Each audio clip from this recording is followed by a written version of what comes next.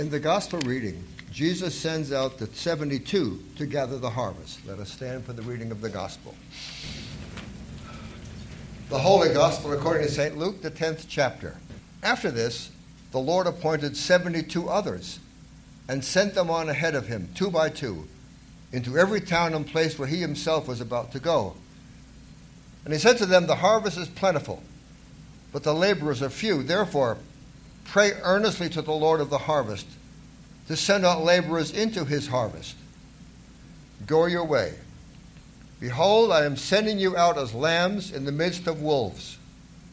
Carry no money bag, no knapsack, no sandals, and greet no one on the road. Whatever house you enter, first say, 'Peace be to this house.' And if a son of peace is there, your peace will rest upon him. But if not, it will return to you. And remain in the same house, eating and drinking what they provide, for the laborer deserves his wages. Do not go from house to house. Whenever you enter a town and they receive you, eat what is set before you. Heal the sick in it, and say to them, 'The kingdom of God has come near to you.' But whenever you enter a town and they do not receive you, go into its streets and say, 'Even the dust of your town that clings to our feet we wipe off against you.' Nevertheless, know this, that the kingdom of God has come near. I tell you, it will be more bearable on that day for Sodom than for that town. Woe to you, Chorazin! Woe to you, Bethsaida! For if the mighty works done in you had been done in Tyre and Sidon, they would have repented long ago, sitting in sackcloth and ashes. But it will be more bearable in the judgment for Tyre and Sidon than for you. And you, Capernaum, will you be exalted to heaven? You shall be brought down to Hades.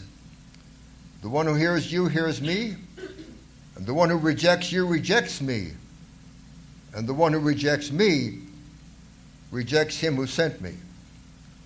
The 72 returned with joy, saying, "Lord, even the demons are subject to us in your name." And he said to them, "I saw Satan fall like lightning from heaven. Behold, I have given you authority to tread on serpents and scorpions and over all the power of the enemy, and nothing shall hurt you.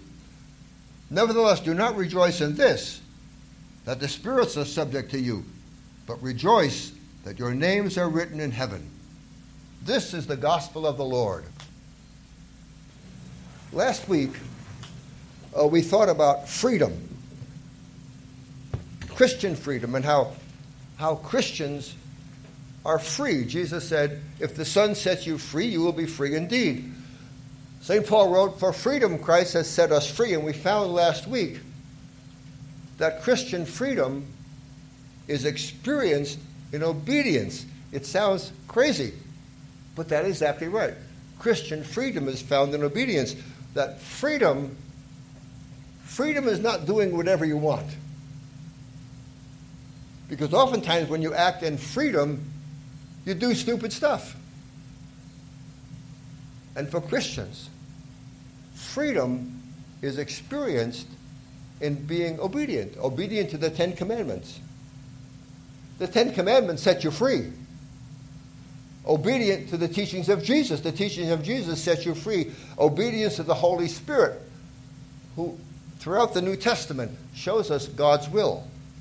And just as a kite is free when it's at the end of a string, and just as a train is free when it's on the tracks, in the same way, a Christian is free when he or she is obedient to the will of God. Because to be free is to be what God designed you to be. Now today we celebrate a different kind of freedom. We celebrate the freedom of our country from England in the signing of the Declaration of Independence. That happened 240 years ago tomorrow. It was a great day for Washington and Jefferson, for John Quincy Adams and Madison and all the rest of them. They were free. They broke their ties from England. And we celebrate that because That's the establishment of our country. And by the way, the signing of the Declaration of Independence was the beginning of the war for independence, because the British were not very happy about it, that we were leaving them. This is the place where the preacher is supposed to say, God bless America. But as I've told you before, I have some minority opinions about some things. And when people say, God bless America, I ask the question, why? Why should God bless America? I don't know. The United States, America, all of Western civilization is becoming more and more secular. Western civilization is not coming closer to God. It is becoming further and further away from God. It is not becoming obedient under God. It is becoming more and more disobedient. And God does not bless disobedience. God blesses obedience. And if our country would like God to bless our country, then we need to move towards obedience. However, God does bless America through folks like us. The work we do in the community is an extension of the love and the grace of God. And through the programs that this church and other churches run, God indeed does bless America.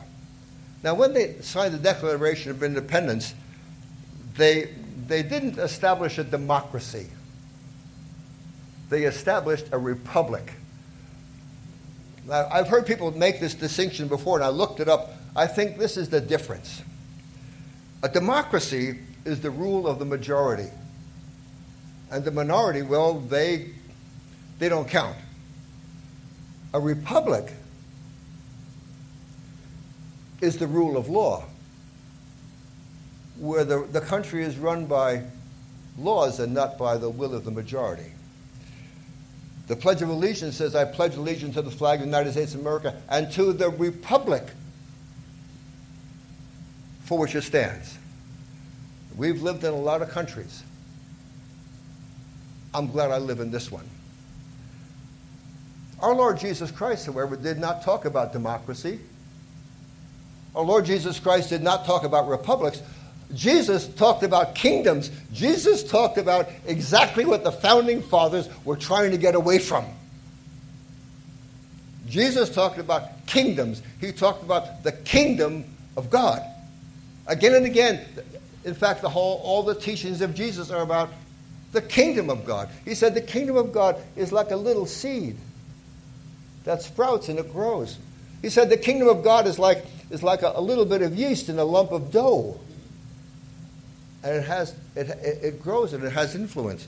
He said, seek first God's kingdom and God's righteousness. And in the kingdom of God, you don't get to vote. There are no referenda. God doesn't ask your opinion.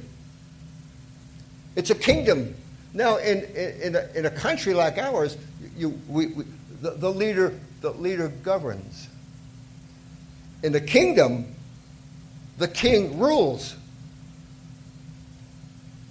And Jesus talked about the kingdom of God. But what we discover about the kingdom of God is that as people are obedient, they're free. And Jesus talked about the kingdom of God. I want to take you back to last week's Bible readings from the 9th chapter of Luke. Jesus, at the end of the 9th chapter of Luke, Jesus decided to go to Jerusalem, and he was going to go there, and he was going to die. He knew that. Jesus gave up all rights to himself. Jesus gave up his right to live. Now, in the Declaration of Independence, it says we have the right to life. Jesus said, I have no right to live. And when he gave up his right to live, it freed him up to die. As he was on his way to Jerusalem, he met people And he met a young man, and he said, I want you to follow me, like Jared here. Jesus came and said, I want you to follow me. Well, that's wonderful. Now, Jesus, I'm going to Jerusalem. I'm going to die. You want to go along? And the young man said, well, yeah, I want to go. But look, first, my dad just died.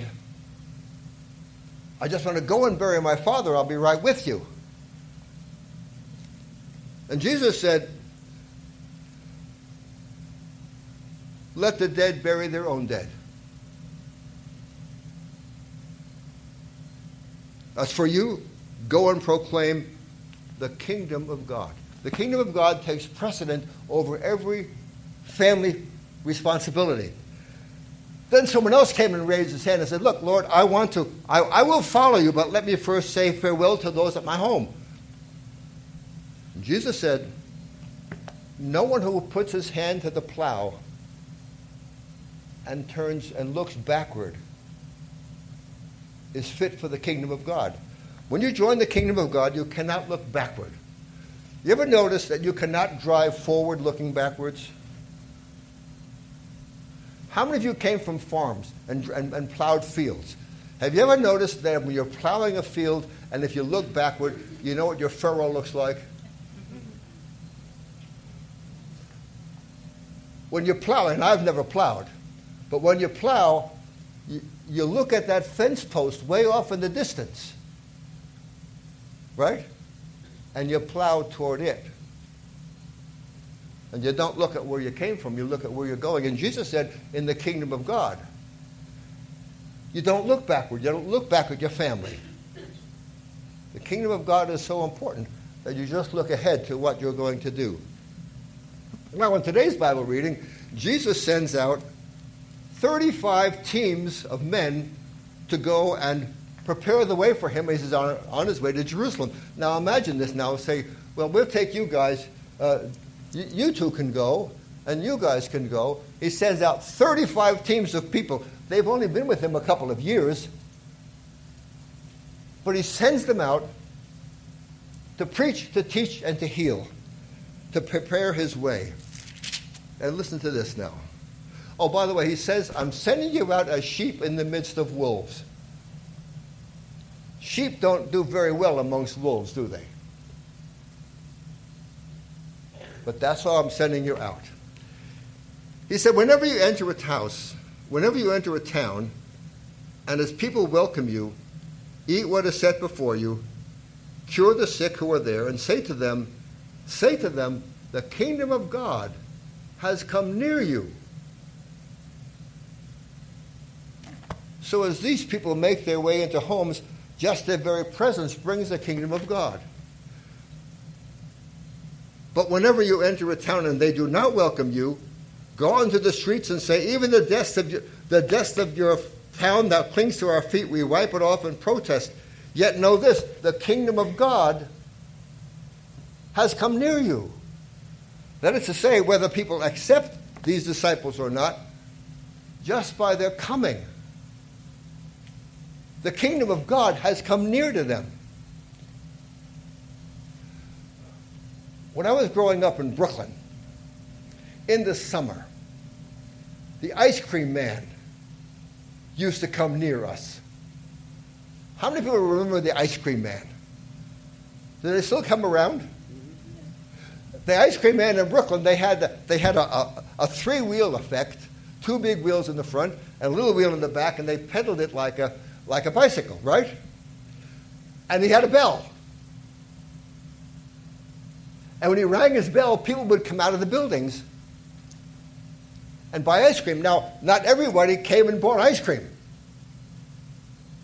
But the coming of the ice cream man meant that there was the possibility to buy ice cream. Not everybody bought, but a lot of people bought because the ice cream man had come near you. And Jesus said, when my disciples come near you, the kingdom of God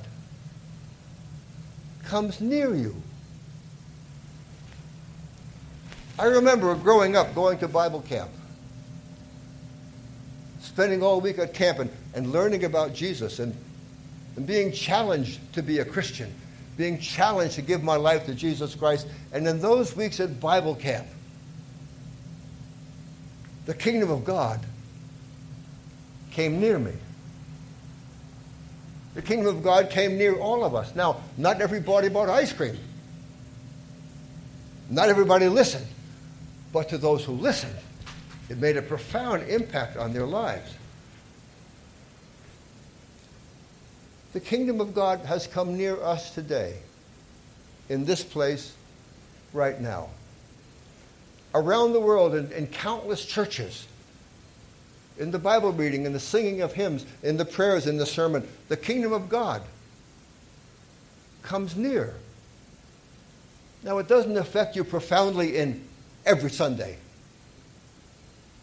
But I would guess that most people can think of a Sunday in church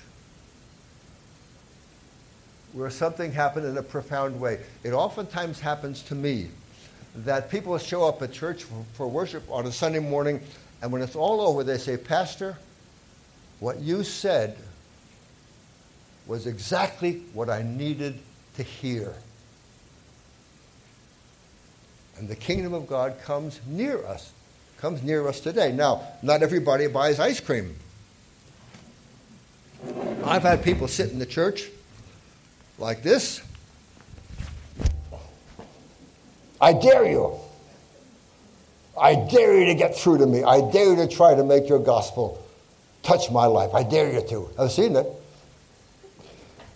It happens. Usually they've been coerced into coming by their husband or wife, and they don't want to be there.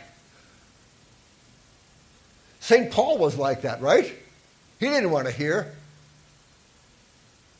And it took a vision of Jesus Christ to get him to buy ice cream and commit his life into Jesus Christ. The kingdom of God comes near now.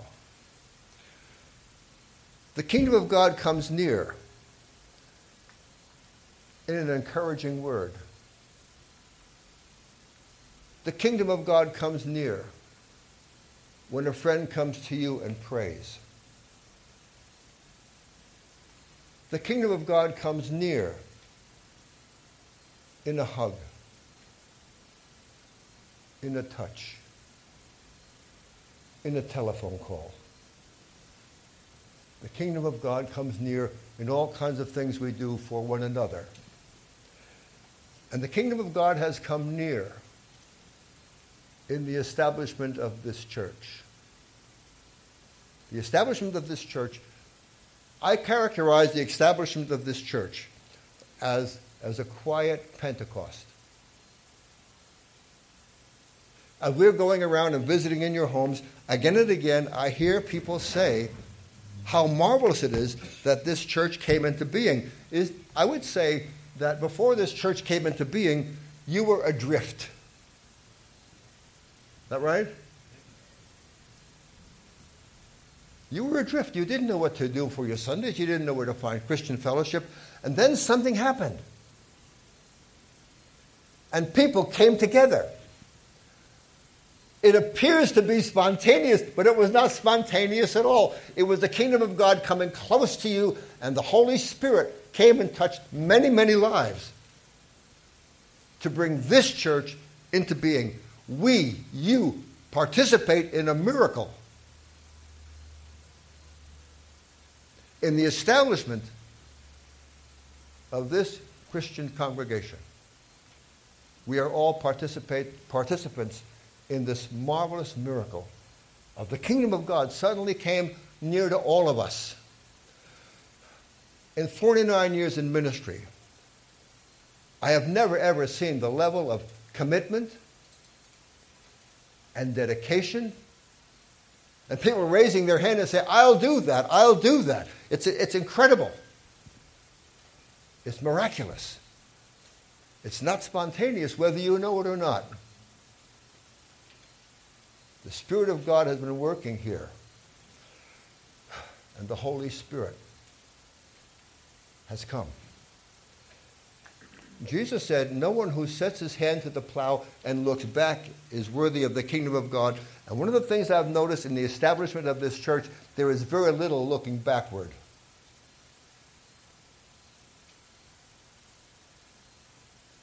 there's just a lot of looking forward.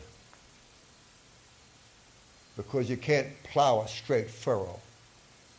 And you can't bring in the kingdom if you're looking backward all the time. And in us, the kingdom of God has come near. And now in the establishment of our church, the kingdom of God has come near to the Hacienda restaurant. And it's come near to the businesses up and down the sidewalk here. And it's come near to this athletic club across the street. And it's come near to this whole area. We planted our flag here. And through what we do here, the kingdom of God comes to many people. And in the years to come, people come through these doors, wherever the doors are. I don't know where the doors are going to be, but wherever the doors are, when people come through these doors, the kingdom of God will come near to them. Through our witness, and through our work, and through our faithfulness. And our prayer for all of this is simply this: Lord, thy kingdom come. Thy will be done through Emmanuel